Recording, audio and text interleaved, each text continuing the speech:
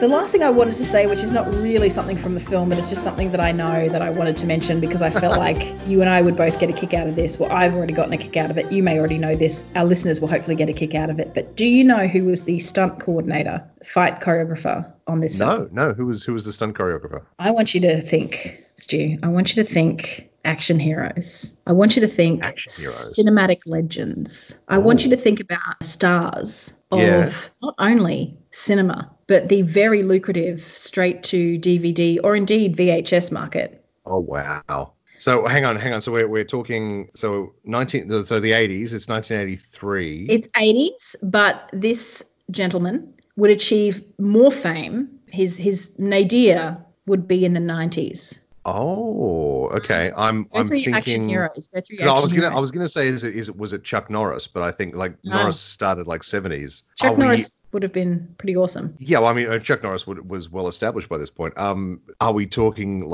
in the realm of Jean-Claude Van Damme, that sort of style? It's probably in the realm, but think kind of poor photocopy. A poor photocopy of Jean-Claude Van Damme. Okay. It may not be the best description, but it might send you on the way. Okay. Oh, God. Jean-Claude Van Damme, as far as I know, is still kind of in shape. He's still... Oh, what? So this is someone who has subsequently... Yeah. God. Under Siege. Steven Seagal. Steven Seagal was the stunt coordinator on this. Fight choreographer on Never Say Never Again. Oh my God. And that alone makes this film worthy of inclusion in some sort of legendary films list. Maybe not Bond films, but certainly legendary films. In some way. Maybe legendary Steven Seagal films. But the line that is included in this film Wikipedia page says, Steven Seagal, who was the fight choreographer for the film, broke Connery's wrist while training. On an episode of The Tonight Show with Jay Leno, Connery revealed he did not know his wrist was broken until over a decade later. What? How? What does that mean? I don't know either. I don't know. I don't understand anything about that sentence. I mean, it makes total sense because Steven Seagal is a known idiot. Yes. And he's very just really awful to people. So I can totally get how he would just break Sean Connery's wrist. I absolutely get that about him. But how would Connery have not known that his wrist was broken? I guess is that a joke? Speaking of Sean Connery's wrist, did he have a tattoo on his arm, or was I just going crazy? I don't know. Does he have a tattoo? It seems like the sort of production where they're just don't cover it up. It's fine. I feel like he got a tattoo sometime after being James Bond, because I don't remember him having a tattoo as Bond. But then he seems to have one on his forearm. But yes, I mean, Steven Seagal, legendarily the subject of much derision from one of our favourites, Tony Martin.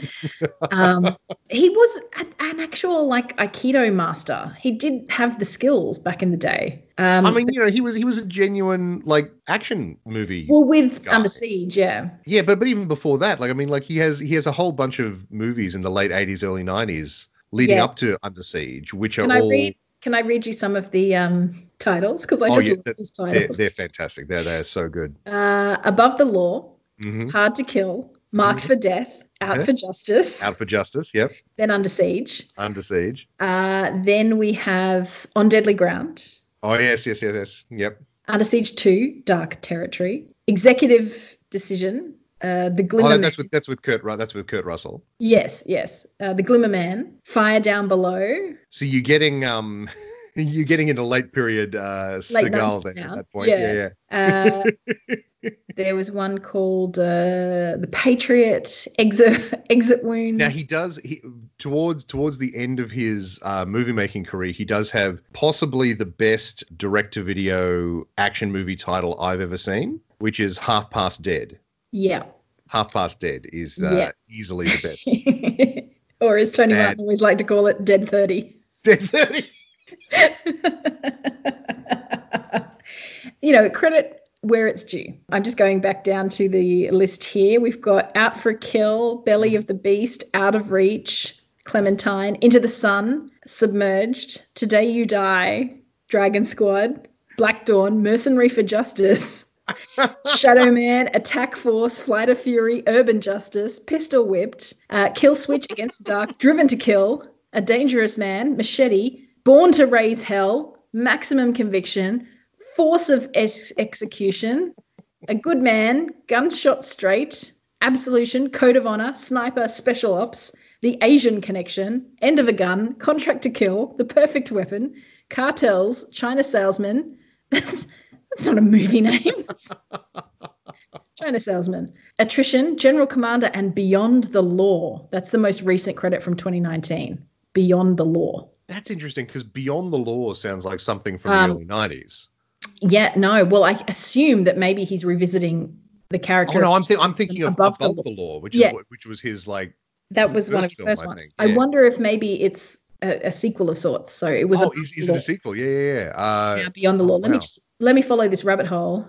I don't know. It doesn't seem to say. It just seems to say that he's a former detective. My God, I'm so shocked.